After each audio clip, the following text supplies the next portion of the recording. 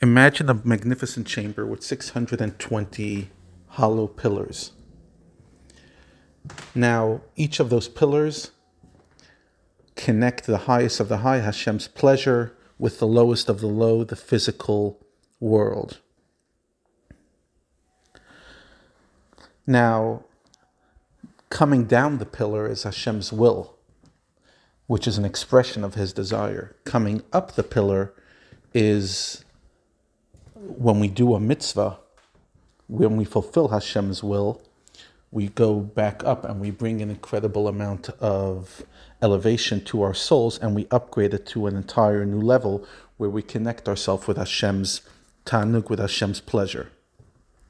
And this is what the Zohar says, the mitzvahs a person draws down the light of Keser, and they get to behold the pleasantness of Hashem, and they experience a pleasurable thirst. All these words, pleasure, pleasure, pleasure, which is what we refer to as Tanug.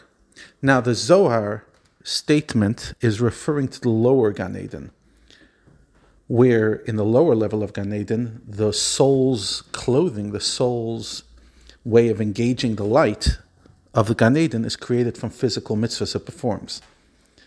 These clothing that allow a soul to rise to and experience the upper Gan Eden, however, are made not from the physical mitzvahs we do, but from the intention. We discussed this in the first section of Tanya in the later chapters, that there's two elements that make up a mitzvah. There's the action, the doing, and then there's the intention, which is a more spiritual and refined energy.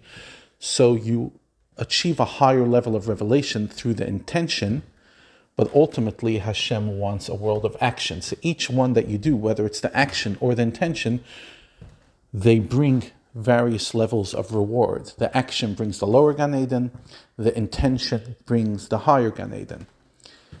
However, when it comes to Hashem's ultimate pleasure, Hashem's pleasure is more manifest when we do a mitzvah in the physical reality, because it's the lowest of the low that reveals the highest of the high.